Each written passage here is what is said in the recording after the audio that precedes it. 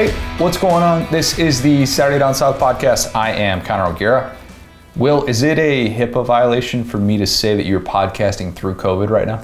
No, I'm obviously down to disclose, my status or whatever. I have been, you guys have heard me tell stories about my life in this podcast. This is a pretty good example of how my life is just 20% more ridiculous than most people's.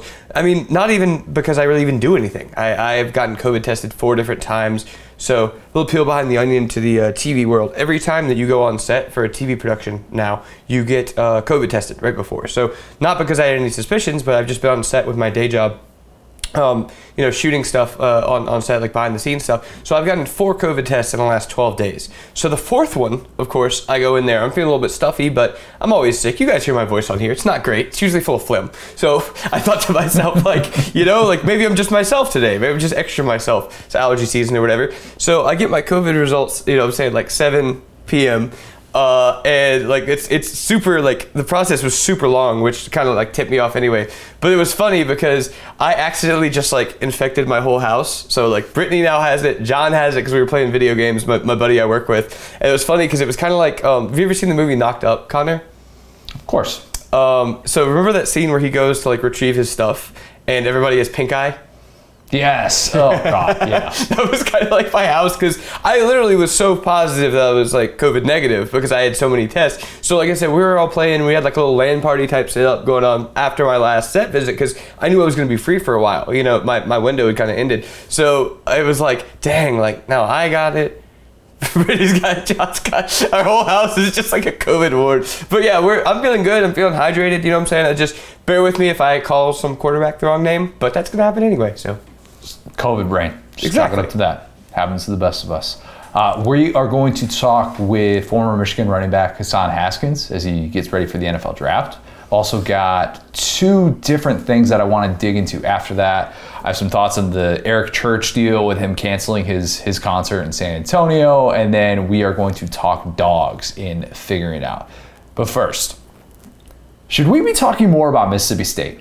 Hold on. So as opposite to our USC podcast, now we have a dogs podcast. Correct. You are 100% correct. This is the dog podcast. Although I guess we're interviewing a Wolverine. Wolverine Hassan Oreo Haskins, with dogs. Hassan Haskins runs like a dog. He is a dog. The way that he blocks, the way that he hurdles. So I guess he can qualify. This is the dog podcast. Spell it however which way you please. I'm going to be honest. Every once in a while, I will kind of look back maybe the last couple months of recording this podcast, and I'll just try and figure out what have I talked about a lot, what have I not talked about enough, and what have I talked about maybe the right amount. And sometimes, I'll break it up into specific segments or something like that, just because I think we need to kind of circle back to some of these teams that are more relevant than maybe what we're giving it credit for. And I have not talked a ton of Mississippi State since the 2021 season ended. With the exception of Vandy, I realized I think Mississippi State has been mentioned the least of any SEC program, even less than Mizzou, because we at least had Harrison Mevis on a couple of months ago. Go listen to that episode if you haven't. I'll admit that as much as I try and call it like I see it, I pride myself on doing that. I always say, look, man, I don't have a team. I root for people. I just try and I tell the world with trying not have these certain biases. If you're not one of the programs who has a lot of history, I just think it's tougher to get into the national spotlight unless you have some historic season like Kentucky just did, like Ole Miss just did. Last year wasn't a historic season for Mississippi State. 7-6 overall, 4-4 in the SEC, kind of ho-hum. And the last 15 seasons, Mississippi State has had between 6 and 8 wins, a total of 8 times. That actually seems kind of low. I would have thought it was more than that because they're always in that 6 to 8 win range, it seems like. And unless you sold yourself on those weird FPI rankings before last season that somehow had Mississippi State at number 8 until they were corrected a few months later and ESPN had to come out and admit, oh, our modeling numbers were wrong and we regret the error. Unless you were buying into that, it wasn't like, hey, expectations came woefully short of what we thought. It's really weird to think about the fact that they didn't realize their model was flawed until they saw Mississippi State at number 8. They're like, we did something wrong here. They were 4-7 last year. Did they explain that where they were like, actually, we thought that was Georgia. We plugged in the wrong Bulldogs. I'm sorry. Oh God. So it's funny that you mentioned Georgia. I went back and I looked at their updated post-correction formula. Georgia had a 4% chance to win the national title based on ESPN's FPI. Meanwhile, Oklahoma, who, look, I was high on Oklahoma last year. I said I thought it was going to be Lincoln Riley's best team. I was wrong about that. But Oklahoma, the team who had yet to win a playoff game, had a 17% chance. And if you think to yourself, in what world would Oklahoma have 4 times more likely have a chance to win a national title than Georgia? That doesn't really make sense. That's all you need to know about the ESPN FPI. God bless it. I just want them to come out and admit that it's not based on much of anything at all, and that it's just pretty random, and they just kind of do it for the hell of it. The ESPN FPI presented by Big Game Boomer. Yeah, Big Game Boomer. Another great example. Just throw it out there. Just get it out there. You don't have to justify it. Just get it up there. I'm not saying that Mississippi State is worthy of starting in the top 10 at all this year. Definitely not saying that. But I do find myself asking a certain question. Should we be talking more about Mississippi State, and are they quietly one of the most intriguing teams in the SEC going into 2022? Yes, I think so. Now, look, I can tell you exactly why they've probably been the quietest SEC West team this offseason, which even includes Arkansas, who's at least getting love in some of these way too early polls. That finish for Mississippi State was a killer. We know that. If Mississippi State had won the Egg Bowl, or if they had won the Revenge Bowl against Texas Tech, either one of those games, and we're talking about them in a different way, this is a different conversation, but instead, they kind of settled into the place where they usually are. And it's hard to get overly excited about a team with one winning season in conference play in the 21st century, and it happened because the best player in program history was running the show. Okay? That's reality. For Mississippi State fans who say, oh, you don't talk about my team enough, sorry, that's always going to be looming. Let me at least, though, make the case for why Mississippi State is actually a really interesting program with a bunch of different potential outcomes that intrigue me. We got to start with Leach. Most interesting man in Starkville, not a close second at this point. Nobody, and I mean nobody, is talking about this contract thing. I searched far and wide for any sort of discussion, debate, discourse, nothing about Mike Leach's contract as it currently sits. What's the contract thing, you ask? Mike Leach, 2 years left on his deal. Listeners of this podcast, most diehard SEC fans know that contracts for public employees in the state of Mississippi cannot be longer than 4 years in length. I hope that if you gain nothing from listening to this podcast regularly, you at least process that. And always remember it every single time we talk about a contract with Ole Miss or Mississippi State. Remember that. Mike Leach is still working off of his original 4-year, $20 million deal that runs through 2023. It's ironic because a month before Leach left for Mississippi State, he signed an extension at Washington State that was supposed to keep him in Pullman through 2024. If you Google Mike Leach extension, that's what comes up. But at Mississippi State, he has yet to be extended. There's a lot of ways in which I think this storyline could develop with Leach's contract. The most likely outcome is that Leach gets an extra year added to his contract sometime before the start of the 2022 season. For all I know, John Cohen, the athletic director of Mississippi State, he's in the process of working that out with Leach's people as we speak. It was Cohen who made Leach the highest paid coach in school history when he went down to Key West, and he made Mike Leach an offer that he couldn't refuse. Cohen wants Leach to be Mississippi State's coach for the next decade. There's really not much debate about that. Cohen is also the same guy who fired my guy Joe Moorhead after 2 years. Okay? He's been a little bit impulsive before. There's nothing saying that he won't be impulsive again, but I do think that he's going to go to bat for Leach. It's his big time hire, of course. Joe Moorhead had Leach beat in pretty much every single way, but obviously the off the field issues, the success relative to expectations kind of contributed to where we stood with them and based on perception and all those different things. If you recall, Joe Moorhead got a 1-year extension in May after his first season on the job, a somewhat disappointing first season on the job. That's how you typically do it with these contracts in Mississippi. And also typically at the Power 5 level, coaches have at least 4 years left on their deal because they don't want to have to answer that question in the recruiting world and have the, oh, hey, are you going to be there by the time I'm leaving, blah, blah, blah. With the way that buyouts are set up now, these coaches get extended and there's always several years remaining. There's no such thing as a coach going into a contract year. From an official standpoint, we treat that in a much different way. This was like a contract year for Kirby Smart. Kirby Smart still had several years left on his contract, but it was going to be when he was going to go back to the negotiating table, and we talked about that and why this playoff run was so significant for him. So it's very different with Leach as we talk about this deal that, again, only runs through 2023. Fair or not, that's the way that this stuff often gets negotiated with extra years added onto the back end. I think it's interesting that we're talking on the last day of March. This is going to come out April Fool's Day. 2 years in, Mike Leach has yet to get an extension.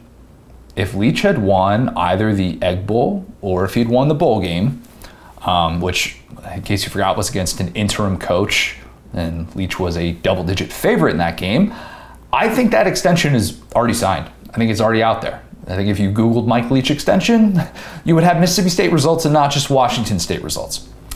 Instead, I think those two games made things a little bit murky. If I'm reading between the lines here, if no deal gets done before the start of the year and there's not any change in that contract, Mississippi State could, theoretically, fire Leach at season's end while only paying him the $5 million that would remain on his contract.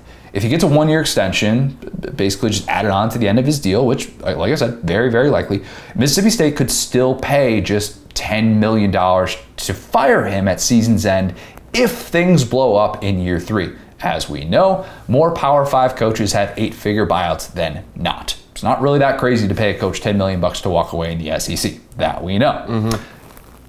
We also know the Dan Mullen situation last year is a great reminder of why extensions and even raises don't always mean that much. The headline of Mullen's extension, which finally came after 3 years on the job, was that he got a 3-year extension and a raise that would make him one of the top 5 highest paid coaches in the sport.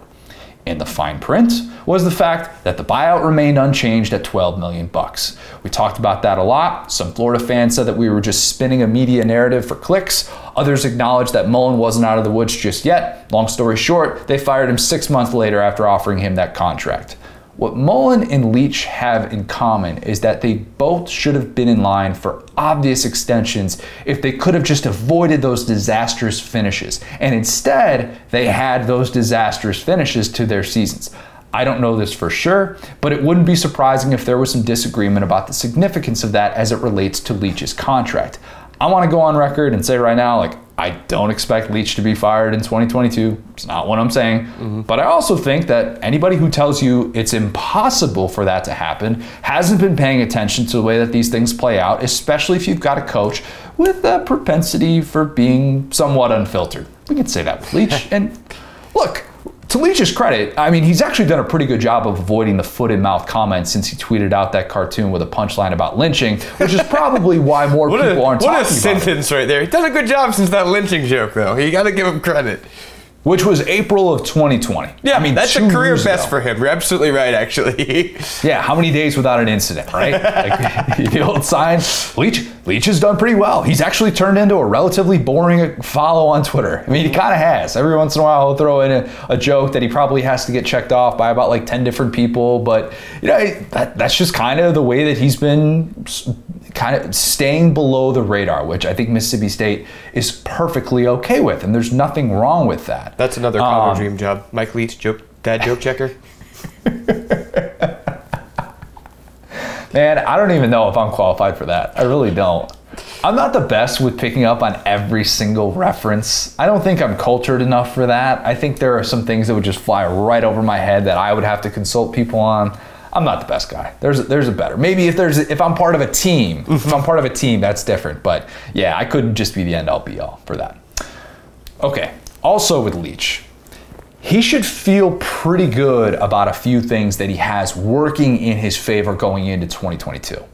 let's start with the quarterback situation, right? We heaped a lot of praise on Will Rogers in November, so I don't really feel like we're, like you and I, this podcast, we should be the subject of any sort of Mississippi State fan saying, oh, you guys aren't giving my guy enough respect. Like, he got his respect here. We gave him that. Plenty, okay? But especially after that Auburn game, we talked about how it was kind of his coming out party, and he really showed us a lot of things post-Alabama that were darn impressive, and it was everything you were kind of hoping for if you had realistic expectations for the Mike Leach offense in year 2 in Starkville. I think he made the year 2 jump. They improved by 7.7 points per game. That's the third time at a different Power 5 school in which Leach has had an offense improve by at least a touchdown per game. That's the good stuff. The passing game was better, 82 yards per game better. I thought Will Rogers mostly did a better job getting rid of the ball, not really being too greedy in some of those spots. He learned to pick apart a defense if it didn't want to do anything other than play drop 8 coverage. I wonder about how Mississippi State's going to handle that as well without Charles Cross, of course, the left tackle who's potentially going to be a top 10 pick in the NFL draft. They got to replace both tackles. We'll kind of see what it looks like on the offensive line and if they can actually block a 3-man front. But Rogers is still, even with all that, one of the most prolific returning quarterbacks in all of college football. And there might not be 10 quarterbacks in the country better than him, at least to start the year. I was curious about this. I don't know what his future holds. Smaller guy. He doesn't play in a pro-style system. We know that. But Will Rogers technically has 3 years of eligibility left. Mm-hmm. If you know where I'm going with this, you know exactly what we're going to have to talk some numbers here. I wanted to kind of do a fair breakdown of this and not just assume anything. But remember, 2020 didn't count against anyone. Right. So technically the only year that he's used up is 2021. Even if he's just a 4-year starter, right? And if we duplicated his 2020 and 2021 production, he didn't start all of 2020. KJ Costello started the first part of the year and he came in. So yes, he did technically. Who could forget? Right, who? Not me. LSU game. Yes, definitely not you. Definitely not those in the Bayou. But so let's do the conservative estimate here with Will Rogers. If he just replicated that 2020 and 2021 production, 4-year career as a starter, he'd finish his 4-year career with 13,430 passing yards. That would break Aaron Murray's SEC record of 13,166 yards. Yep. He would have 94 passing touchdowns, which is very, very conservative. Mm-hmm. That would still put him only number 4 all time behind Murray, Werfel, and Locke. You love that list. I know you do. That is a list, man. It is weird though. This is going to be the stat that you're going to be like, all right, let's put an asterisk on this. It's weird to think that Rogers has a very real path to 40 touchdown passes this year, which would tie him with Tua at number 7 on the SEC's all-time list. Of course, all of Rogers' accomplishments will have a bit of a mental asterisk, if you will. Not to take anything away from the kid, because doing this in the SEC is really hard to do. I'm not trying to take it away from Tim Couch, what he did with Kentucky in the late 90s or anything like that. But there would still be that, yeah, but, you know? Because if you throw the ball 50 times a game, you're going to put up numbers. That's just the way that it is. I think we're kind of numb to his production because of that. If you want to go through the all-time NCAA passing leaders, you're subconsciously going to be like, all right, let's get past Case Keenum. Let's get past Graham Harrell. That's what we do with the air raid guys. That's just the way that it breaks down. Mm-hmm. But still, there is intrigue, and that's what we're talking about with Mississippi State is the intrigue. There is intrigue with a guy putting up huge numbers, even if he does have some questions to answer about like how he diagnoses backside protection, what it'll look like with Makai Polk, his favorite target, off to the NFL. What Leach also has working in his favor, getting to the part that you're going to like, Will. Nobody in the SEC has a higher percentage of returning production than Mississippi State. That's the great stat that we always reference from Bill Connolly of ESPN. Mm-hmm. Mississippi State is number 6 among Power 5 programs in that stat. Obviously on offense, Will Rogers, big part of that. We just talked about him. You've got a backfield returning, of course, with Johnson and Marks. You've got a bunch of those key targets back. You added a couple of Power 5 receiver transfers with Robinson from Georgia, with Mosley from Northwestern. But it's the defense where Mississippi State should really improve. What kind of defense, Connor? The 3-3-5. We respect the 3-3-5. That's what we do here. Yes, sir. When I do my SEC defense rankings, I'll probably have to put Mississippi State in the top 5, I think, to start, which might sound ambitious, but Number 8 in FBS in percentage of returning production on the defensive side of the ball. They lost lockdown corner Martin Emerson, a guy who was underrated. They lost Aaron Brule, who represented Mississippi State at SEC Media Days last year, and then he actually transferred to the other MSU, Michigan State. And that was actually kind of a byproduct of Jet Johnson turning into this stud and ideal fit in the middle of that 3-3-5 and doing a lot of different things. And he was like, hey, I'm not playing as much as I would like to. And Johnson is going to be an all-SEC candidate coming into the year. That's the other thing that Leach should be stoked about. He's got his 3-3-5 man coming back, Zach Arnett. Yep. Zach Arnett is still there. Somehow, yeah, like that guy, I'm shocked he hasn't gotten like several head coaching jobs, honestly, because he's a great coach. Quick side rant on that. It's really easy for SEC programs to now sustain those coordinator moves because they have the money to be able to offer 7-figure deals to these guys, and that makes a difference. And unless you kind of want to cut your teeth in the group of 5 role, which is a little bit lateral depending on where you're looking, and it's not a lateral move for everyone. It depends on the group of 5 program that you're going to or something like that. Unless you're getting those types of opportunities and they're good ones, you're like, hey, why don't I just hang out here, be a really good Power 5 defensive coordinator? And I think that's what Zach Arnett is. Mississippi State's in a great spot in that regard too, because over half of the division has new defensive coordinators. So maybe that's kind of why we're not talking about them in a weird way, is because they didn't do anything from a personnel standpoint that was splashy. It's not like they went out and got some new household name at defensive coordinator or something like that. They simply retained Zach Arnett, which Mississippi State fans are happy about. They know how valuable he is. I don't know if there's any way to judge this, but he's probably one of the most appreciated coordinators in the country, and he's done that in a short time, just 2 years on the job. Mississippi State was number 3 in the SEC against the run last year. I don't think people realize that Alabama and Georgia were the only better run defenses in the SEC. That's it. That's all we're talking about. So let's say that there's a hypothetical scenario in which Leach is surprisingly gone in 2022 for one reason or another, right? It could be, I don't know, maybe he releases a statement saying that he's ready to go all in on becoming a pirate full time, all right? Goes back to Key West, just hops on a ship and just sails westward or eastward. I don't know. Anyway. Word. He sells word somewhere. Yeah, but let's just say hypothetically that happens. I think there would be a good chunk of Mississippi State fans who would bang the drum for Zach Arnett to be the next head coach. I really do. That's how valuable he is working alongside someone that we know doesn't really have a lot of defensive input. He's a big picture guy when it comes to that. And Leach has struggled to have quality defenses to complement the air raid.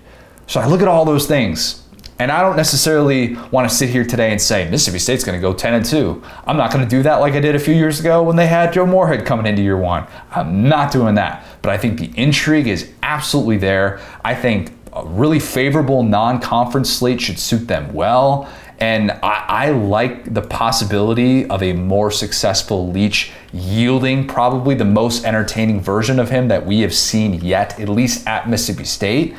I look at all those things and I say, hey, maybe I've been too quiet about Mississippi State. Will, any more noise about Mississippi State? Yeah, I mean, I think that, we talked about when we were talking quarterbacks in one of our last bold and brash things. I was talking about Will Rogers as preseason All-SEC. And like you said, the press coming out of Mississippi State was just kind of pretty tough, just coming out of that season. And we talked about, this is a Mississippi State season last year that I'm going to remember forever just because how bonkers it was. We talked about the Memphis game, every up, down, high, low you could possibly have, they really had. And they're easily, to me, the most entertaining team in the SEC last year.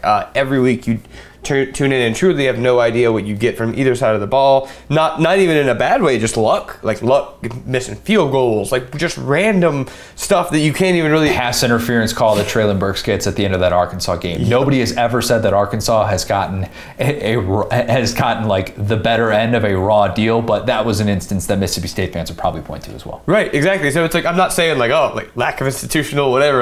No, they just had some really, really weird breaks last year. So yeah, it's still hard, to determine kind of where Leach is after that season because you really couldn't find any consistency. Like you said, I think that we know Rogers is good. I think that that's kind of a given. I think that that's a huge thing to have, looking up and down, and that's kind of what I've been doing in the background a little bit is looking up and down all these like career passing records, because like you said, stuff like that really excites me. Just kind of watching guys climb these record books. And yeah, I think that he has the tools, especially if you look at, guys like Graham Harrell or even Falk and Minshew, some of the guys that he had at Washington State that really climbed these leaderboards. And I think that one of the questions that we had was, would this work in the SEC? And I think that last year we saw enough of it, especially with this quarterback, for Mississippi State fans to say, this is one of the more sustainable offenses that we've had, at least since, Mullen and the Dak years, as far as we know this quarterback is great. Yes, sometimes it's a little bit fluky. Sometimes, we have the situations like the bowl game, but the fundamentals, the nuts and bolts of this kind of work. So yeah, I think that, the contract thing is what it is. I feel like, maybe he's just paid in Bitcoin. Have you ever considered that? Maybe that's why his contract's so hard to find. I don't know. Unless there is some sort of wink, wink, nudge, nudge deal that I haven't been privy to that information. Yeah, it's still considered an unknown. But again, that's what leads to this interest level, which I think should be there. And I think more times than not, you can kind of just brush past Mississippi State. All right, they're not a team that you necessarily have to worry about if you're an SEC West team playing a home game against them, even though we saw this past year what they did to Texas A&M in College Station, right? What they did to Auburn in Jordan-Hare. We saw these moments nearly beating Arkansas on the road as well. We saw these moments with them where we're like, oh, well, this is different. Mm-hmm. And then they would always kind of bring you back down to earth and bring you back to that place where you think Mississippi State should be on a yearly basis, which is, like we said, between 6 and 8 wins. And that's where everybody's kind of comfortable leaving them, including those who come up with FPI. Yeah. Those who try and use that as some sort of predictive formula, even though it's not. But yes, I will do my best to talk more Mississippi State and talk more about some of these storylines that I think are really, really interesting. So consider this an apology to those Mississippi State fans who listen to this, who are diehards. Maybe those who don't listen to Mississippi State, who are just kind of like, oh yeah, I'm a little bit higher on that team than you are. But a team that will have plenty of intrigue in 2022. So let me ask you this. What is your ceiling for Mississippi State? If all this, everything hits, you think, 10, 11 wins? If everything hits, I don't want to say 10 wins again. I don't. That got me into trouble. Listen, well, here's the difference. There's a difference between predicting something and giving a ceiling. I want to make that abundantly clear. You know what I'm saying? We will probably do a ceilings podcast. We did that last year, talking about every team's best case scenario. What is their ceiling? Which is kind of funny to look back on some of those, because admittedly I was a little bit too conservative with some of these teams, and Mississippi State could be another team in which I'm too conservative with them. But I would probably say it's like a 9-3 regular season ceiling, just because of how tough the division still is. But if you're talking 9-3 and a potential 10th win in a bowl game, and oh, by the way, to get to 9-3 would likely be, it would be a winning record in conference play, something that you've only done once in the 21st century. Mississippi State fans would be feeling great about that. Leach's extension would be fully taken care of in all likelihood, and he would be probably working on a new contract altogether. But you just can't necessarily pencil in any of those specific things. But I do find myself being a little bit more bullish on Mississippi State than probably the general consensus right now. You know what's crazy too? It's like college football and football in general has done better every year about kind of sucking us in all year. And now we have this thing where it's almost like, we haven't gone all the way through camp yet, and so there might be a whole other wave of guys, because like a lot of guys that transferred previously, like you talk about Burrow joined the team really late, and it's like there might be guys who start to kind of like lose out in camp, lose their job around the spring games and then try to switch teams. So not talking about Mississippi State at all, but just in terms of predicting anybody, it's more impossible than ever, because these predictions are going to be up and down all offseason based on quarterback movement, even something like offensive line movement. We talk about Mississippi State, missing 2 tackles. You might have tackles that just fill in and replace those guys that are Power 5 starters from somewhere. It's going to be very fluid, and I feel bad for Phil Steele. I really do. Phil Steele is slowly just gonna have to go fully digital, because dude, I bought the pandemic version. That was the last one of those I bought. Was the season that some teams played 6 games or I'm gonna have that forever. I'm gonna show my kids that Phil Steele book. But yeah, more and more it's harder and harder to just put pen to paper and ship something out.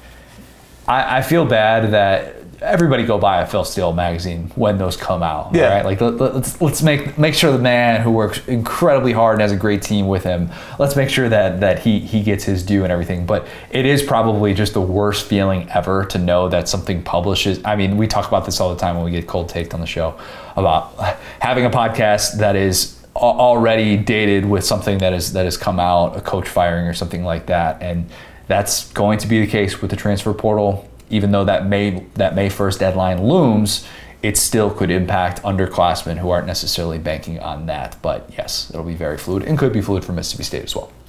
Let's kick it to Hassan Haskins, former Michigan running back, talked about his recruitment, talked about not getting offered by Mizzou as an East St. Louis kid. I talked about facing Georgia and a whole lot more. Here is Hassan Haskins. I'm now excited to be joined by a very special guest. It is former Michigan and future NFL running back Hassan Haskins. Hassan, we've got to start with something I'm sure you've been asked about in these NFL meetings. You hit 27 reps on the bench press at your peak, because I'm guessing you haven't done like a max bench in a little bit. So just in terms of overall volume and weight, what was your max at Michigan? You talking about like you said the weight or like the reps? Just actually, you know what? Let's do both. I mean, at Michigan, we really didn't do like our max weight. We always did like volume and reps and things like that, you know. So we did 225 a lot, you know, but we had like a little help when we did our 225. You know, we had a little I forgot what it's called, but it's like on the bar, and it helps us like don't go as down as far. So that they always get us more reps, and so the most reps I did was like 30-some, 40. You know, but that was what helped. So it was, you know, it's different. Okay, so, when you're doing that, are you able to, like, when you're doing it for the combine, are you able to do the thing where you bounce it off your chest? Like, how much is that actually a part of, like, hey, this is the best way to possibly do it? Because I see guys that avoid it altogether and they get like true reps, and then I see guys who just like look like they're trying to throw it off their chest like it's a trampoline or something.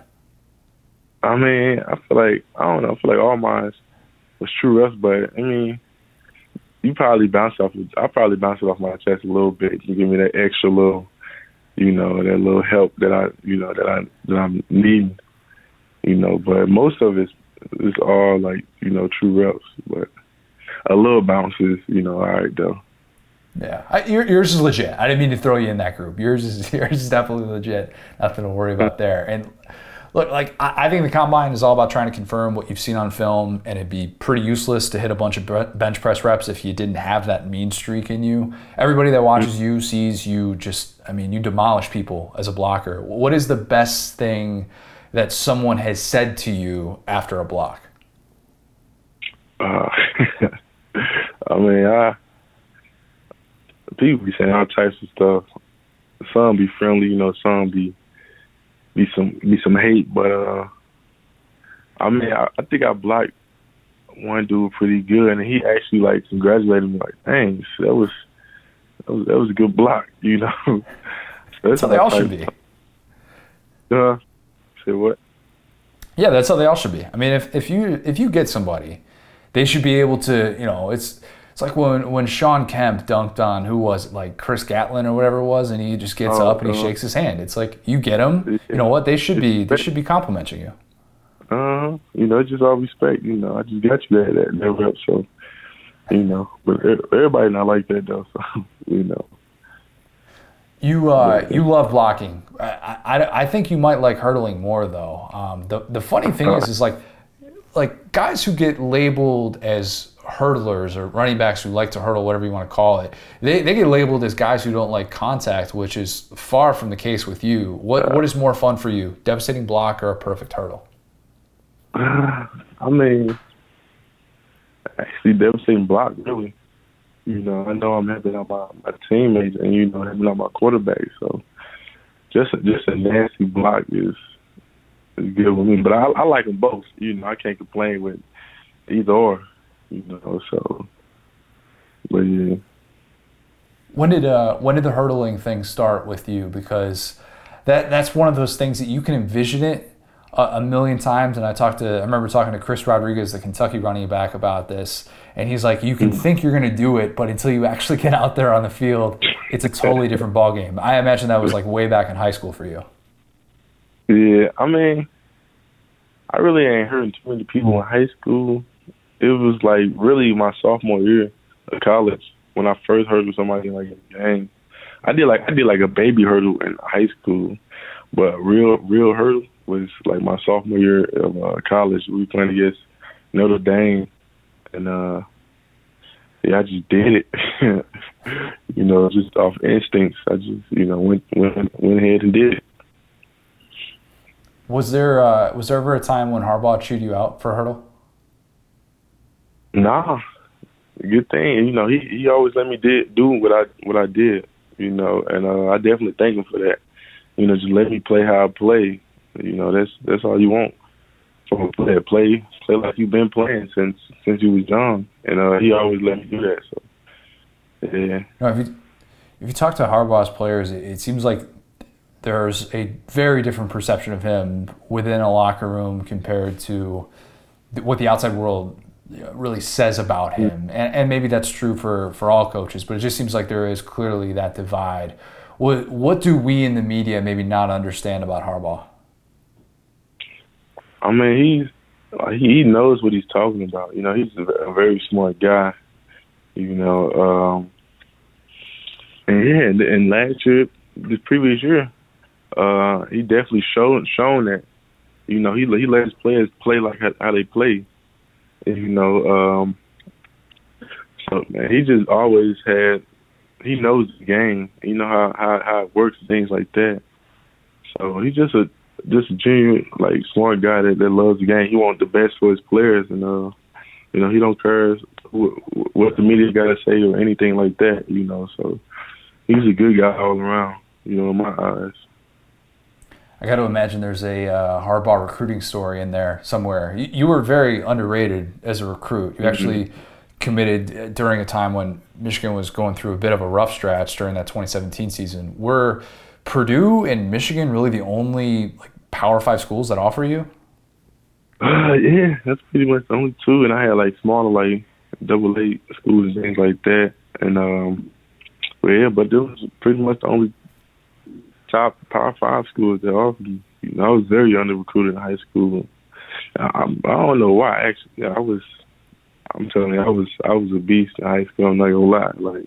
In a humble way, I was real nice. But yeah, those were the only two pretty much. So you commit right after the Michigan visit, and I got to imagine for you, you're like, finally somebody that is at this different level in terms of college football prestige. Finally, somebody like that notices me, and it's not like you were an in-state guy or anything like that. But what was Harbaugh's pitch to you when you went on that visit? Man, that was so long. It felt like so long ago. I can't even remember, but it was a lot of stuff. He really believed in me, and I they took a risk with me. I just felt like I had to prove myself to everybody. That I could play on the next level at a high level. So he said a lot of things to me. Just showing. I think one was just show everybody that you can play at the school, play in this college league, and so there was a lot of things he told me. But yeah. What happened with Mizzou? Did they ever recruit you or anything? Because you were an in-state guy for them, and I got to imagine. I mean, I know they've had a good run of running backs, but they could have used somebody like you. Yeah, I know, man. To be honest, I talked to them a lot. I actually wanted to go there, but they never offered me. One day they talked to me a lot, and the next day they stopped hitting me up, stopped talking to me, and but yeah, everything worked out for the best. I'm glad I didn't go there. I'm glad I took the path that I took. Everything works itself out. With the help of God. So I'm blessed. So I'm all good. I know everything worked out and you end up in a really great situation. There were tons of running backs in college football that would have killed to play behind that offensive line last year. But I think it's interesting to kind of look at that recruiting process and kind of look back on, well, why didn't other people potentially see me as a fit? Have you thought about that? Like, is there something wrong with the recruiting process? Is it the way that people recruit running backs? Like, what is it that maybe doesn't quite sit right with you? Because I can tell there's something. Yeah, I had long nights thinking about that. Like, man, why nobody like offering me anything like that? You know, I got all the stats and things like that. And, I don't know. It probably is something wrong with the recruiting staff, you know, or something like that. But I don't know. I thought about that a lot. I just never could find an answer to it. You know, I just thought since I'm from St. Louis, they thought I couldn't play. I don't know. I had a lot of theories, but like I said, everything works out for the best, you know. And I just fought my way up and showed everybody I can play, you know. So yeah, I'm here now. You're a great case study in what happens when you put your head down and just get better and better. You really didn't get a full workload until year 4 at Michigan, and you went off this past year. I think it'd be weird if any out-of-state underclassmen didn't think about transferring at some point, maybe during the 2020 season. I'm not saying that everybody was in the same exact scenario, but with the pandemic and just kind of with the wishy-washy, will it happen, will it won't, with the Big Ten season, like, was there ever a moment that year maybe or any other year where you debated going somewhere else? I mean, I had thoughts, you know. Like I said, I like to compete. You know, I like to finish the job. You know, we have a saying in Michigan. You know, those who stay will become champions. You know, so I stayed. You know, and I'm pretty much a champion. You know, like I said, I like to compete. I like to work. You know, I like to work with the best. You know, and just get myself better as a player. You know, and yeah, I just never left. You know, I stick with the program, and I just, you know, like you said, I put my head down and just keep working. And that's all I could do, you know, because I knew I was a good player, like in a humble way. But you know, I just had to show people. I just had to keep proving people that I'm worthy of playing. You know, so yeah. The second that you signed on the dotted line at Michigan, I imagine you dreamt of a day like the one you had against Ohio State this past season. I mean, 28 carries, 169 yards, 5 touchdowns, and more importantly, the drought ends. Snow's coming down. You're going to Indy. How much did you just kind of want time to stand still that day? Man, that day was unbelievable. You know, I never thought in a million years that how that game played out was going to happen. You know, man, I had so many emotions running through my body that day. It was crazy. Like, I never felt that type of, I don't know, that type of emotion, or like, I don't know, I just never felt anything like that. That day, I wish I could have that day back, you know, keep replaying that. But man, that day was just amazing. I'm not gonna lie. Like, man, it was crazy. Everyone said afterwards that it was so obvious that you guys just kind of imposed your will at the line of scrimmage, and Ohio State really couldn't do anything to stop it. Was there a moment maybe where you looked across the ball and you just saw that defeat in their faces? Oh yeah, most definitely. The first, like when the game first started, we ran a couple of times. I just felt like these holes is pretty wide. You know, I keep getting yards, 5, 10 yards. They don't, you know. And I just felt like them keep, like, I don't know, backing down pretty much. You know, just later on in the game, you know, I just felt like they was defeated. You know, they don't want no more pressure that we was bringing. You know, and we just fed off that as a team. You know, my own line. You know, they always do an amazing job in every game. You know, I definitely thank all of them for sure. And yeah, they just kept going. You know, and you know, we just feed off each other as a team, and we just kept going, opposing our will. Campus that night, how crazy was it? Then, man, like I said, crazy. It was amazing. I'm not gonna lie, you know. But yeah, that night was unforgettable, you know. So. Okay, I'm going to be honest with you. I built you up a little bit because we got to talk about Georgia. I was there that night.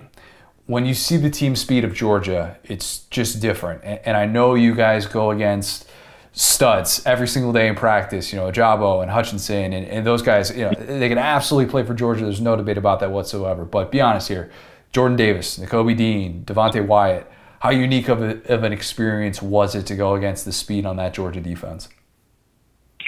I mean, yeah, like you said, it was different. You know, we just had to, you know, compete. It was, you know, it was an honor playing against them. You know, they one of the best.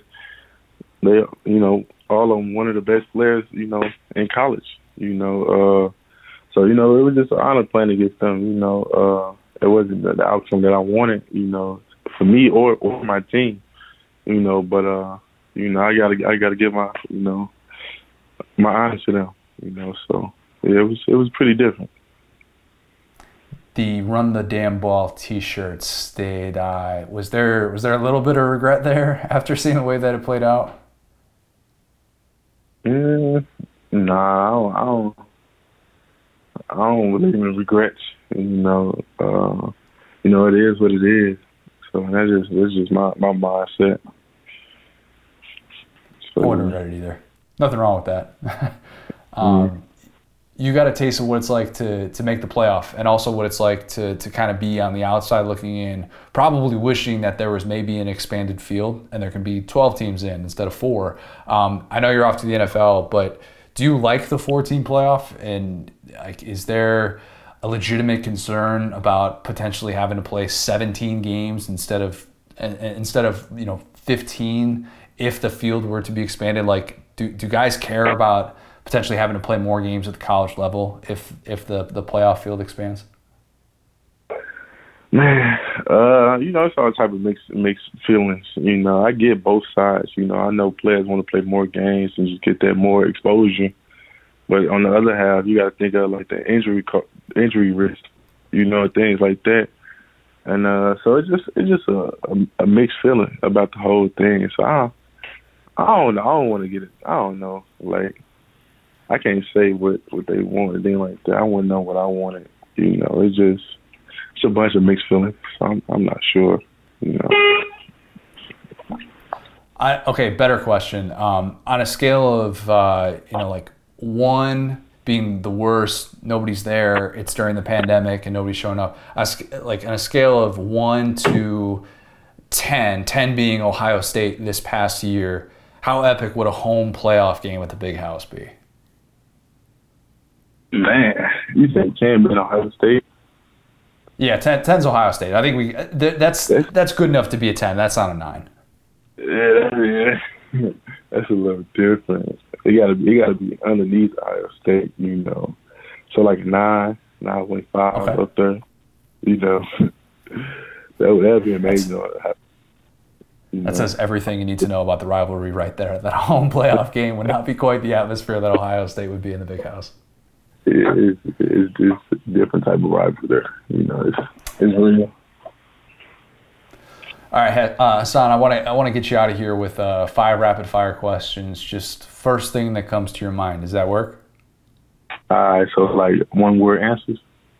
Sure, yeah, however long you want it to be. Oh, that's fine. That's fine. Okay, first one. Your favorite NIL deal was what? My mouthpiece, and I lived it. I really didn't have too many, but I had a mouthpiece deal.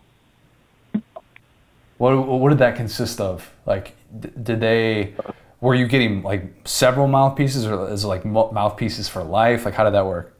Yeah, no, it's just several mouthpieces that I had to wear during the game, during that last year's season. You know, so it wasn't bad. It helped me out as well. So, some good mouthpieces. The biggest hit you've ever taken was from who? Biggest hit. I really don't get hit like that. I mean, I can't even think of one. To be honest. That's a good sign. That means you're doing something right. If you're avoiding that. Yeah. Okay, maybe then this, because I got to imagine athletes in general, when they close their eyes, they picture a specific moment. So maybe biggest hit that you've ever delivered was what? I had a lot of those. I think it was my sophomore year. I think we was playing against Indiana. I was running like on the outside, and I think it was a corner. And I ran him clean. Oh, it was nasty. I'm not gonna lie. So that's probably the biggest one. We playing at Indiana. I'm pretty sure my sophomore year. Okay, I'm an Indiana grad, so that hurt a little bit. But I'll let that slide. I'm also look. You say what? I didn't say this when we hopped on the call, but I'm also a Cubs fan, and you were wearing a Cardinals hat, and I was like, oh God, I don't even know if I should continue this. I'm from St. Louis, so I just gotta, I just be representing. I'm behind me, no horn. That's fair. Okay, two more for you. Selfishly, I hope you get drafted by my Bears. Unselfishly, I just want you to get to play somewhere that isn't really, really cold. Do you like the cold, and if so, why? I mean, I'm used to it now, but I mean, I wouldn't be mind of, going somewhere warm, but hey, if they, whoever pick me, it don't matter where I go, I'm gonna still do my thing, so it's whatever with me, I really don't care. Just no Canada. We don't want you playing in the CFL. You need to be playing in the NFL. Yeah, I can't do that. Not Canada. I can't do that one.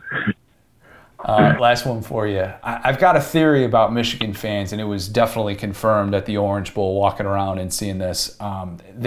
Michigan fans always have to be wearing more than one piece of Michigan apparel to let you know that they're a Michigan fan. Can you confirm or deny this? I mean, I never I never thought of that, but now that you say that, I'm pretty sure like they be wearing more than one piece. I never thought of that, but that's a good one. That might be true. Michigan shorts. I've seen Michigan Crocs. I'm like, where do people even find this stuff? Yeah, they be finding everything. They got so much clothes with Michigan stuff on it. So yeah, I believe it. Hassan, I really appreciate the time, man. Congratulations on getting to this point. I know you got big things ahead. Good luck at the next level, man. Thank you. Appreciate it. What's my destiny, Mom? You're gonna have to figure that out for yourself. Life is a box of chocolates, Forrest. You never know what you're gonna get. Before we get to figuring out today, I wanted to talk about this Eric Church thing that I'm sure a lot of people have already seen, but in case you missed it, he canceled his sold-out show in San Antonio so that he could watch his beloved North Carolina Tar Heels face off against Duke in the Final Four. In case you also somehow missed it, this is the first time Duke and UNC are ever facing off in the NCAA tournament. It just so happens to be that they're playing in the Final Four, and oh, by the way, it's Coach K's last season. You already probably knew those details. It's going to be one of the most watched games in the history of the sport, and it is hard to imagine any non-national championship game with as much intrigue as there will be on Saturday night in New Orleans. I've seen some people say how a real fan wouldn't have had a concert scheduled the day of this game, which is like the most play the results thing I've ever seen because UNC was a bubble team 3 weeks ago. Yep. All right. If you go subscribe to the Saturday Down South YouTube channel, you will see videos of our Spencer Davis and Derek Peterson talking about the fact that this is a bubble team and what's UNC going to be able to do. And that's something that we were legitimately talking about is, are they even going to win a game in the NCAA tournament? And here they are playing in the Final Four. Nobody could have seen that they would have been able to follow this path. Like the odds that an 8 seed UNC and Duke would be playing in the Final Four might feel a little bit serendipitous, but if you had actually done like a parlay on it, I don't know if that existed before the NCAA tournament, but if you if you did that 2 weeks ago, I bet it was less than 1% chance of hitting. All right, you're getting probably at least 100 to 1 on your money in that scenario. So I don't really want to hear about like how he should have known that this game was on the same day and that he whatever. I love Eric There's Church. nothing worse though than planning on your team winning, like planning your life around it and it not happening. You know what I'm saying? Like, oh yeah, True. like Great point. booking flight. Like I was almost to booking flights when the Minnesota Miracle happened, and it was devastating. I remember canceling the Delta flight. And so you don't want to be there. I'm just letting you know it's better to just plan around your team, be surprised by your team winning, than planning for them to win and then they lose. That you're sitting there with no concert to go to, just thinking to yourself, "Guess I gotta watch Duke."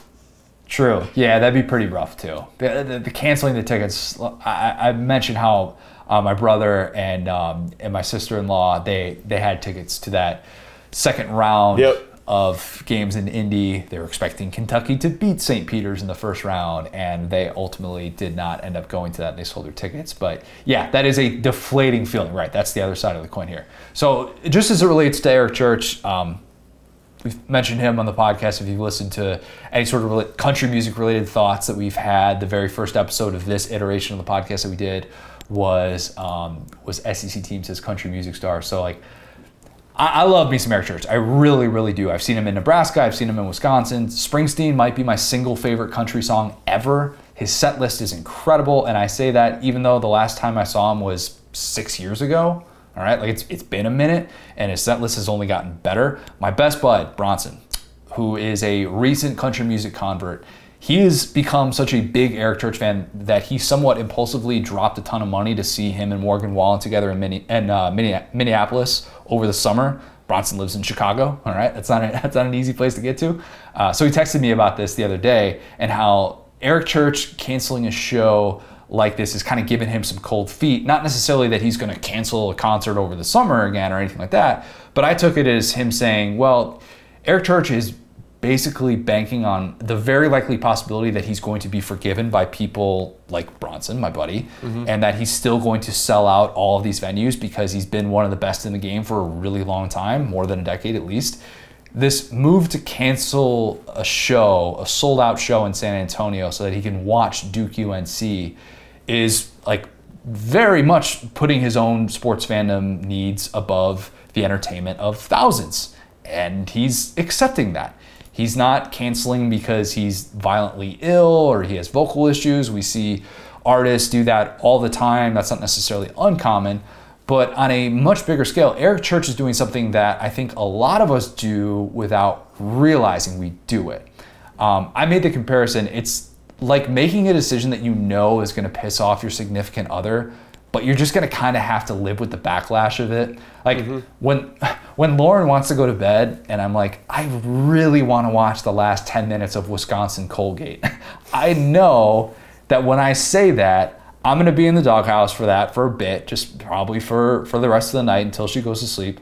But I also know that she's eventually going to forgive me, and that's why I justify in my brain watching that and seeing that. I just tell myself, look, the satisfaction I get for watching that game, potentially seeing a great ending or something like that, that's more important to me in that moment than the eye roll and the brief frustration that I'm going to get from her. Does that kind of make sense? Yes. No, absolutely.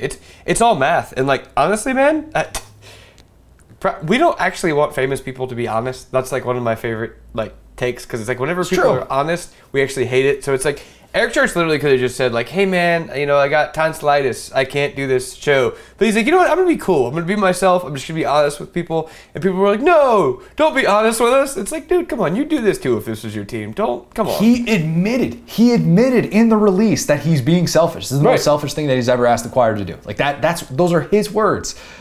It is selfish. He's telling everybody, and he's okay with that. And so he easily probably could have just been like, oh yeah, I'm getting over something, blah, blah, blah. And then of course picture like if we had seen videos and pictures of Eric Church like decked out in Tar Heel gear or something like that, going nuts during the game. And then it would have been really, really bad if something like that had come out after the fact. Because be like, why weren't you honest with us? Why didn't you tell us why you wanted to miss this concert? And some people would have just been frustrated, but people are going to be frustrated either way. That's the reality that he's accepted. Depending on where you look, you'll see some people say, let's understand what it's like to be a fan and have a bucket list thing that you want to witness. those people supported the move. I don't know this for sure, but I bet an overwhelming majority of people who supported the move also didn't have tickets to see him in San Antonio, right? I'd also bet the overwhelming majority of the people who had tickets to see him in San Antonio were far less supportive because they're like, hey, you are my bucket list, man. Like, you're the thing that I'm looking forward to. I get you're looking forward to this game, but I'm looking forward to you. He is a great show. And honestly, I think his music and his personality are a little bit better suited for probably my headphones, a smaller venue. But it's an unbelievable set list. It's worth the price of admission, even if he isn't what I would consider an all-time great performer. He's a very good performer, not an all-time great. I think it's okay to acknowledge both sides of this. People who had tickets to this in San Antonio are well within their rights to be pissed. Right. If you want to complain, you must show one valid Eric Church ticket. Yes. That's how I say exactly. Yes. But Eric Church is also allowed to pull a last-second move like this as long as he is willing to accept the fact that he's going to take some heat, and he's probably going to lose some fans from this, right? You probably should. And it sounds like he's acknowledging that, even though deep down, you can only do something like this if you've got enough fans to overcome this, which he does. If you want to forgive him, you're not wrong. If you want to maybe take a break from Eric Church and perhaps not have unconditional support for him, I don't think you're wrong either. Like, that's perfectly fine. I'll be honest, I'll probably go belt out some Sinners Like Me at some point tonight and keep living my life, all right? Like, that's how I'll roll. That's how I'll handle this whole deal. Will, have you ever been in a spot like this where you had a concert that was canceled last minute, maybe amidst some pretty controllable circumstances or something like that? I'm sure I have, but I've never been mad about it. Let me put it to you like that. There's never been a time where I'm like, oh, this guy stinks for this. Plenty of people have. You always hear the stories about like Kanye at Bonnaroo and stuff, just waiting until 4 or 5 a.m. to go on. And I don't know if I would feel differently if that was that. But in my personal life, I've really yet to have something canceled that I wasn't like, yeah, you're a person too. So. Yeah, that's a great comp though. Is artists who show up late or they'll show up an hour and a half after they're supposed to go on and do it because they know they can. Right. Because they know people aren't leaving and that unconditional support is kind of just there for them.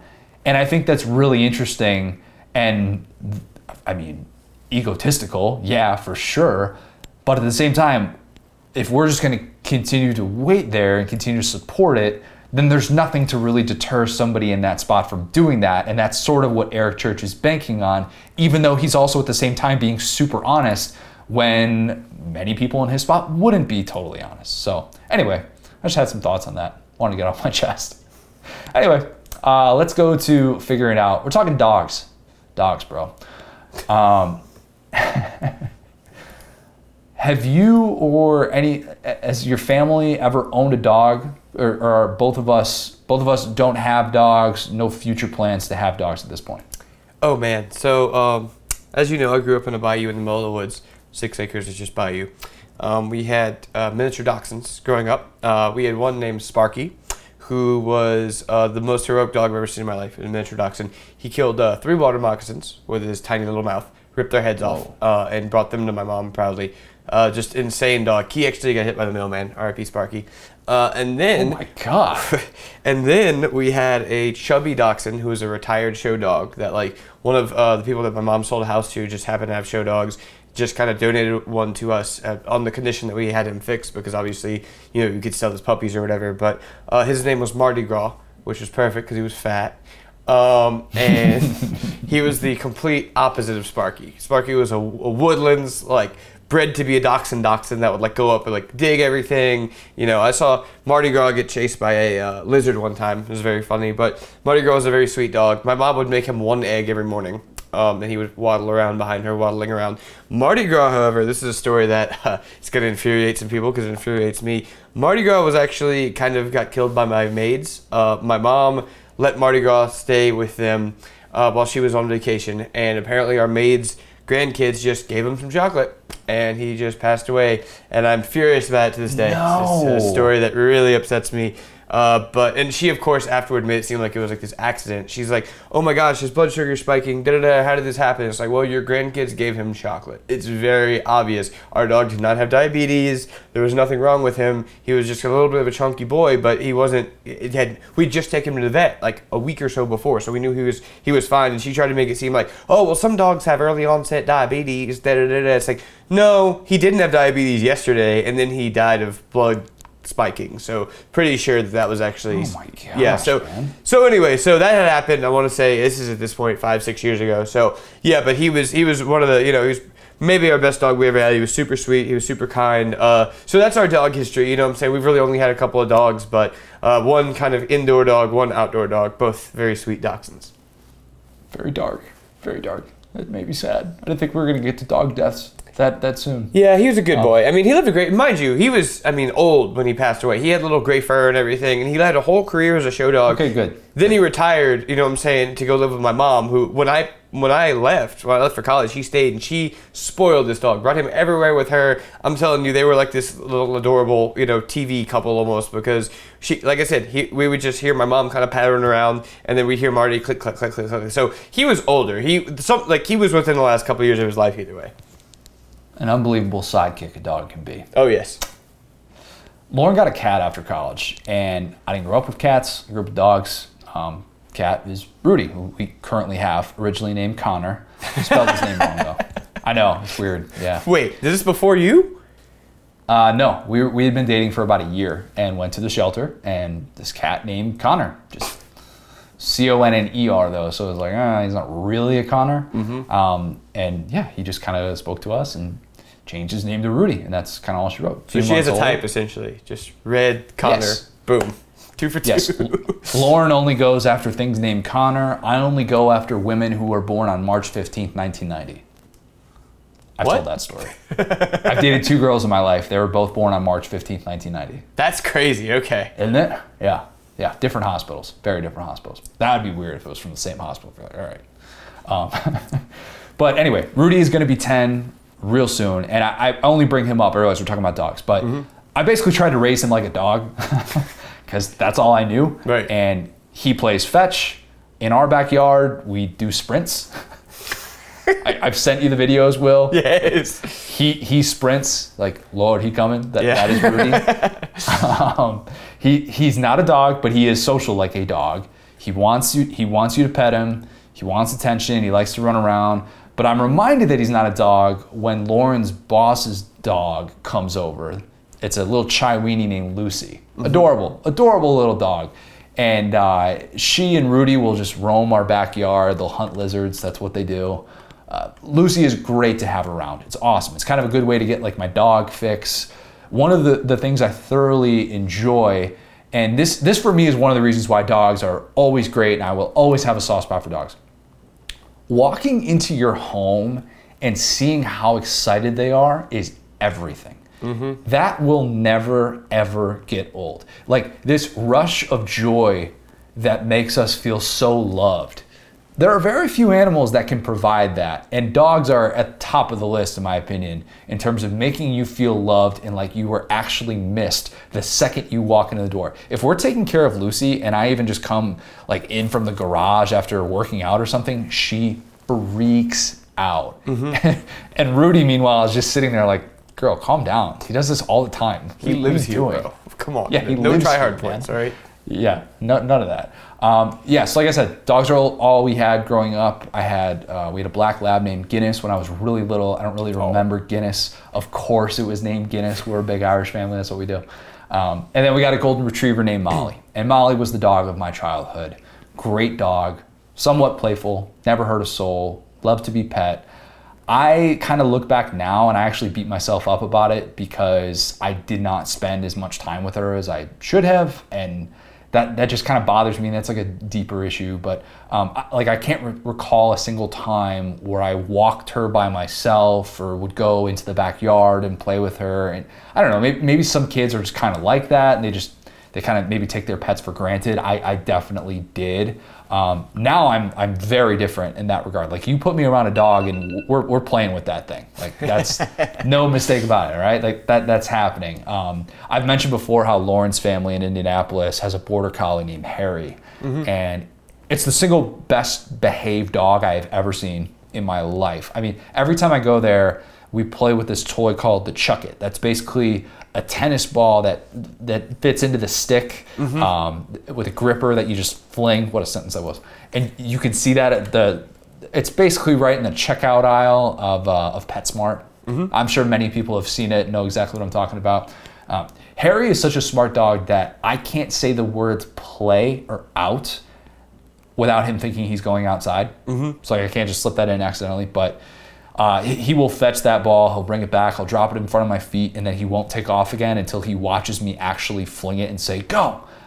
He even knows when I say, all right, Harry, last time. And he'll like kind of sheepishly walk back in after we're done playing or whatever. But yeah, Lauren's parents joke whenever I'm in town that I wear him out for the next week because he expends all of his energy when I'm there, and he could be totally gassed. And he's like Rudy at practice. Rudy, the Notre Dame player, not Rudy, my cat. He's like Rudy at practice being like, no, let's do it again. Like that's Harry. Put me in, coach. Put me in, coach, I got this. But I love that dog. I truly, truly love that dog. I've shared my desire to own a bulldog one day, but I'll be honest with you. I'm assuming that it's not going to happen. If it does, it won't be for a really long time. And I think that's kind of where we're at with the dog conversation in general. Rudy is 10. Adding a dog and potentially having kids down the road would be just a lot to kind of throw into the mix. But Will, what about you? Any imminent plans for a dog? Because I know Brittany is like animals. Yeah, she will buy an animal impulsively. Yeah, I'm kind of lucky that hasn't happened lately. We have 2 cats, obviously, so I think we're kind of at our limit. But yeah, speaking of that, dogs coming home thing, like I'd be remiss if I didn't mention Betty the blind dog. I don't know if you probably saw Betty the blind dog, but Are you going to tell me about a dog that died again? Please don't. Well, did I not tell you about? I showed you Betty the blind dog. She was a poodle, and Brittany, same deal. Brittany adopted her later in her life. She had 1 tooth. She was blind. She was super sweet. She followed Brittany around college and then kind of like went blind, but I took care of her. Obviously, like she moved here with me, and she had just ended up having cancer or whatever. But she lived like an awesome life. Like Brittany took great care of Betty. But the cool thing about Betty is Betty had the most like purest, most like just unconditional love ever. And so, but she was blind, right? So when Brittany would come home. But it was like Betty would like slowly figure out she was home. If like some days like Brittany would be like, yo, like usually she'd come and be like Betty, and Betty would just be like hello. But sometimes she would just walk in and just let Betty kind of like give her a little sniff, and then she'd be like, oh my goodness, Brittany's home, and she'd start freaking out. And it was the cutest thing in the world. Like dog, like whenever Rex Chapman says like we don't deserve dogs, like Betty was like the walking example of that, because she was literally just like, if Brittany was in a room, there could be a dragon in that room, and she'd be like, I want to be right here, dog. Like we're in this together. How much would you pay to be able to have a conversation with a dog? Like, you would get to pick what dog. Maybe a dog that you have as a pet or something like that. An embarrassingly high amount of money. At least $1,000. Yeah, numerous thousands of dollars. If I could give Brittany a present and be like, hey, you get to talk to your dog, here you go. I'd be saving up for that. That would be sick. Yes, and just for a day, to be able to have a conversation, just shoot the breeze with your dog. It'd be unbelievable. I think I just went low with $1,000. I think I'd go way more than that. I think probably like $5,000. Yeah. Worth it. Okay, Facebook questions. I just got to laugh really quick visually at Emery being the first comment saying, I'll leave this one to Kelsey, and then Kelsey immediately just going, dogs in all caps. That is incredible. Like, with no notes. Go on. The Picker family loves their dogs. That we knew from this. We asked the Facebook group, do you have a dog? If so, what dogs make the best pets? If not, why don't you have a dog? Probably reasons like what I just explained. Creating a social media account for your dog, yeah or nah? And then what is the toughest part about owning a dog that could maybe get into a dog horror story? Hopefully not. I don't want dog horror stories. All right, Kelsey Picker, let's start with this one. As you said, she says dogs. we have 2, and any dog can be a good pet. It's all about how you raise them. Very true. I had a dog before we got together, and we got another dog together a few years later. We agreed to wait to get our second pup until we got into a house of our own, so there wasn't much to talk each other into. I haven't created social media for my pets because I don't care to devote enough time to the accounts, but I do follow a lot of dogs on Facebook, Insta, and TikTok. The toughest part is finding a trustworthy sitter to watch them. For us, our pets are our kids, so we want a sitter to look after them in the same manner. It's hard to find someone to trust to do that. Yeah, a lot of great stuff there. Making sure that you have the right surroundings for a dog is so important. So important. That was one of the reasons when we didn't have a house. I wasn't like, let's get a dog and put him in like a smaller place, especially in our first apartment in Orlando, which was originally just supposed to be for me, and it was a 1-bedroom and whatnot. You got to have enough space. I would feel terrible if I didn't have a place where my dog could run around, and if they felt confined. You can take them on walks and stuff. That's all well and good, but you need to be in a place so you can do that. I would have felt bad if we were living in a city and there wasn't a park nearby that you can go walk to, and it's just like, am I just having this dog for selfish reasons? And then that kind of ties into the travel part of it as well, about how Kelsey brought up, you need someone that you can trust that can take care of them. And if you're not, boarding them or something like that at a place that does that, and if you have a friend that's watching them, that's a tricky thing to have to navigate. And if you're traveling all the time, that's just not fair to your dog. Cats are a little bit different. They're kind of a little bit more independent in that way, but if you can find those people who watch after your dogs and do a great job and clean up after them, walk them, give them the attention that they need, more power to you. But I got to imagine that's got to be a really tricky thing to have to navigate. And then just to have to board them, if you don't do that, to have to board them every time you go travel it's a lot, and it's definitely not cheap. I'm sure a lot of people run into that issue as well. Okay, let's go to this one from Dave Kozar. Dave says, we have 2, both mixed breeds. Recently did DNA tests for both to see what they are, and we're awaiting the results. Had to talk my wife into the second one, but she's gravitated more toward my wife, while the dog has gravitated more toward my wife, while our older dog that we've had for the entirety of our relationship has always been mine. No social media accounts. The hardest part is planning our schedule and making sure we're home in time to let them out. The most underreported part of having a dog is figuring this out, especially around the holidays. Yep, absolutely, no doubt about it. The social, or the DNA testing, we actually just did that for my brother's dog, did it for my sister-in-law, Lauren's sister, who just had a baby, by the way, little baby Collins, who's probably going to be a baby girl named Collins, just like The Blind Side. Interestingly enough, shout out to Collins. I'm sure she's listening right now. Heck yeah, man. The DNA testing is really cool. If you haven't done it before, if you have a dog who maybe you got from a shelter or something like that, totally recommend it. If you've ever had any of that curiosity, it's not quite getting to talk to your dog, but getting to kind of figure out that background is, I think, really interesting, and it's good for dog owners to kind of know where your dog came from, and to just kind of have a little bit more of that identity, and a little bit more of an understanding for maybe why the way that they are. Have you ever done DNA testing for any of your pets? Mm-mm. They are just 100% good boys. Yeah, I think it's really cool to see. Like, I was looking forward to getting the results for my brother's dog, who's named Callie after John Calipari. Of course. Yes, of course. They're diehard Kentucky fans. Of course they would be. Probably as useful in a half court right now. So. Callie's got some length. Let me tell you what, man. Callie can get up. She can jump. She's got some ups. Scott Strauss says, yes, we have a dog, a pit/boxer mix we rescued from Atlanta Humane Society. Best dog ever. Sheltered dogs are the best. My wife pulled the old, let's go to the shelter just to look trick, and we left with our Allie girl. It was fate. Once adopted, Allie gained a middle name and became Alligator. Go Gators, by the way, he says. No social account, although she is very photogenic.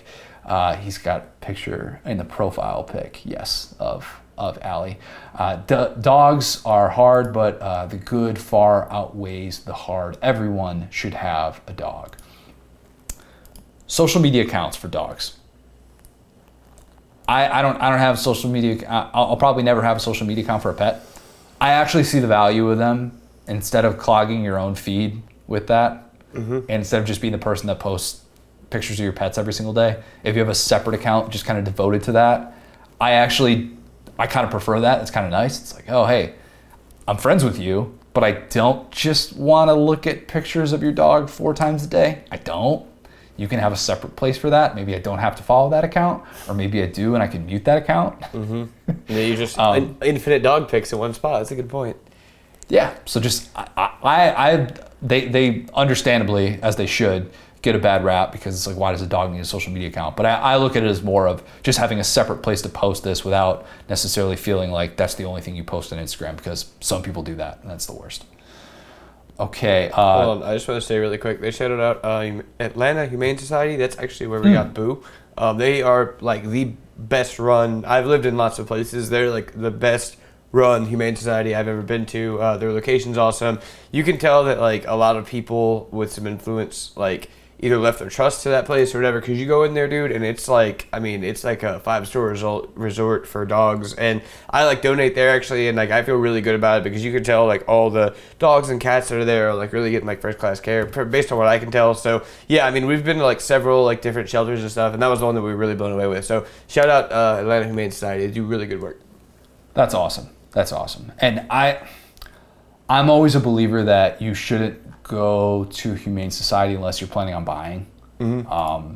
That might be a little bit unpopular, but I think it'd be if I mean, and some people like maybe you just go one time, just kind of look. I'm not saying there's anything wrong with that at all, but like I would go with the intent to buy, assuming that I'm going to walk out of there with a pet and not just go to kind of like play with some animals to make myself feel good. Mm-hmm. I would feel bad kind of doing that because of obviously like that's what they're all hoping for.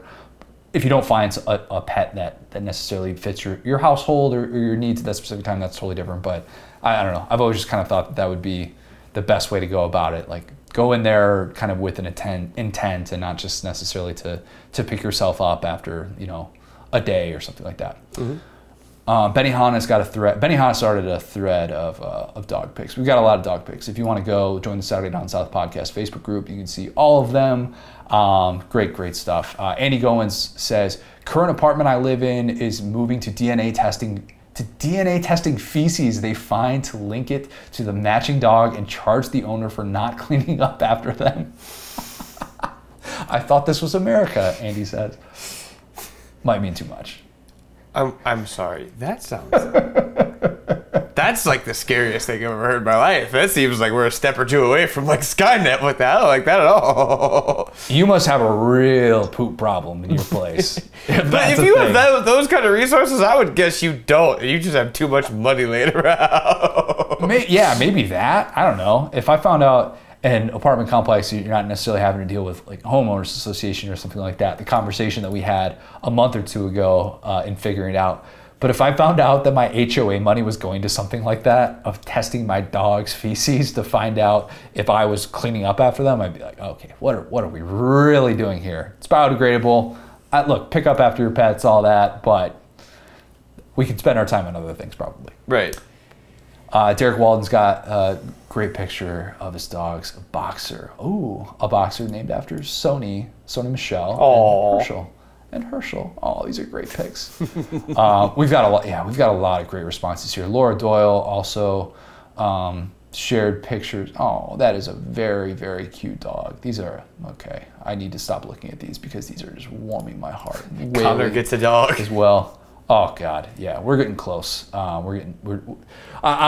I'm just the biggest softie in the world. When I was around, Will's looking at pictures of these dogs right now. Laura's dog is melting. So sweet. Oh my goodness, this thing is so small. I love it. Oh, Whaley. Let's go to let's end with these two here. We kind of run long a little bit with figuring it out. That's all right. Justin Lonazak says dogs is a must. Big dogs. My favorite one was a short-haired Chow Chow, protective and nice. I dislike social media for dogs. Big dogs can be if big dogs are raised correctly, you got them trained totally fine. I've also seen kind of what that can do when like a smaller person walks into a household that has a big dog and it kind of freaks them out a little bit, and it can just be a little bit intimidating, and it's kind of a tough thing to bring somebody new into. I like. Are you talking about a dogs child of or all like shapes and just a sizes. short person? Yes. All the above. Okay, just making sure. All the above. If you grow up around big dogs, you're used to seeing that.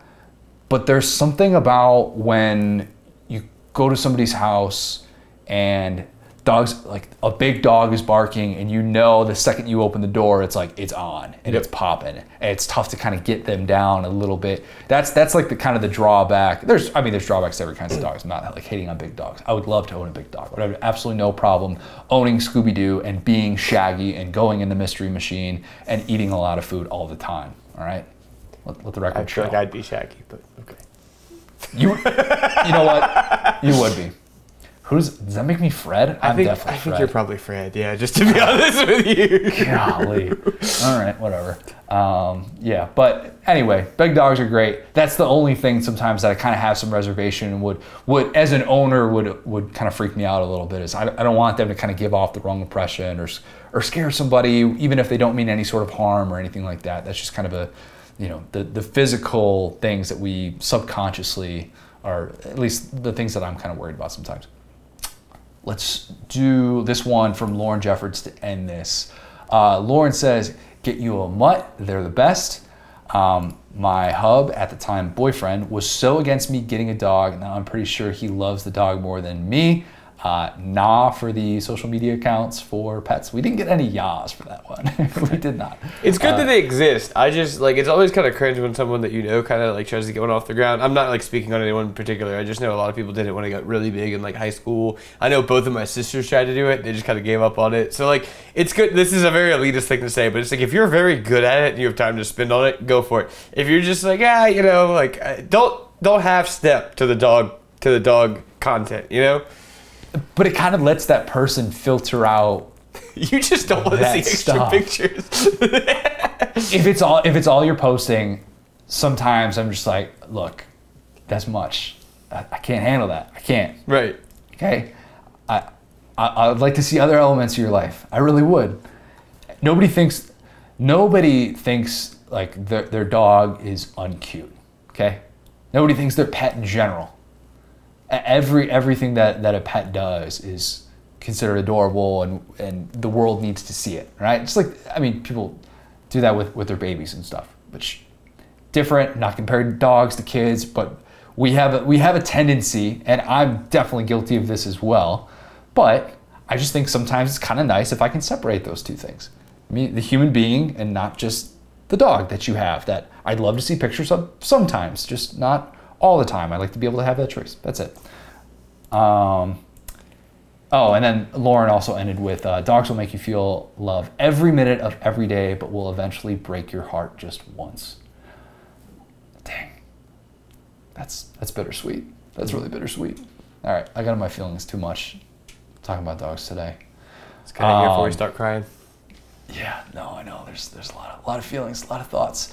So I realized that last week I told everyone to enjoy the Final Four, even though we would be talking about it again before any games were played. So I guess enjoy the first part of the Final Four, because we're going to be talking to you guys, at least, well, no, we're going to talk, and then the national championship is going to happen. I just got really confused and in my own head there. Whatever. Go subscribe to everything Saturday Down South does. YouTube channel. Go subscribe to the college football newsletter that we do, Saturday Down Football, Blue Chip Grit, our basketball newsletter as well. Join the Facebook group, hear your name read on air, in Bold and Brash, and figuring it out. Thanks, guys. Enjoy more madness. I'll talk soon.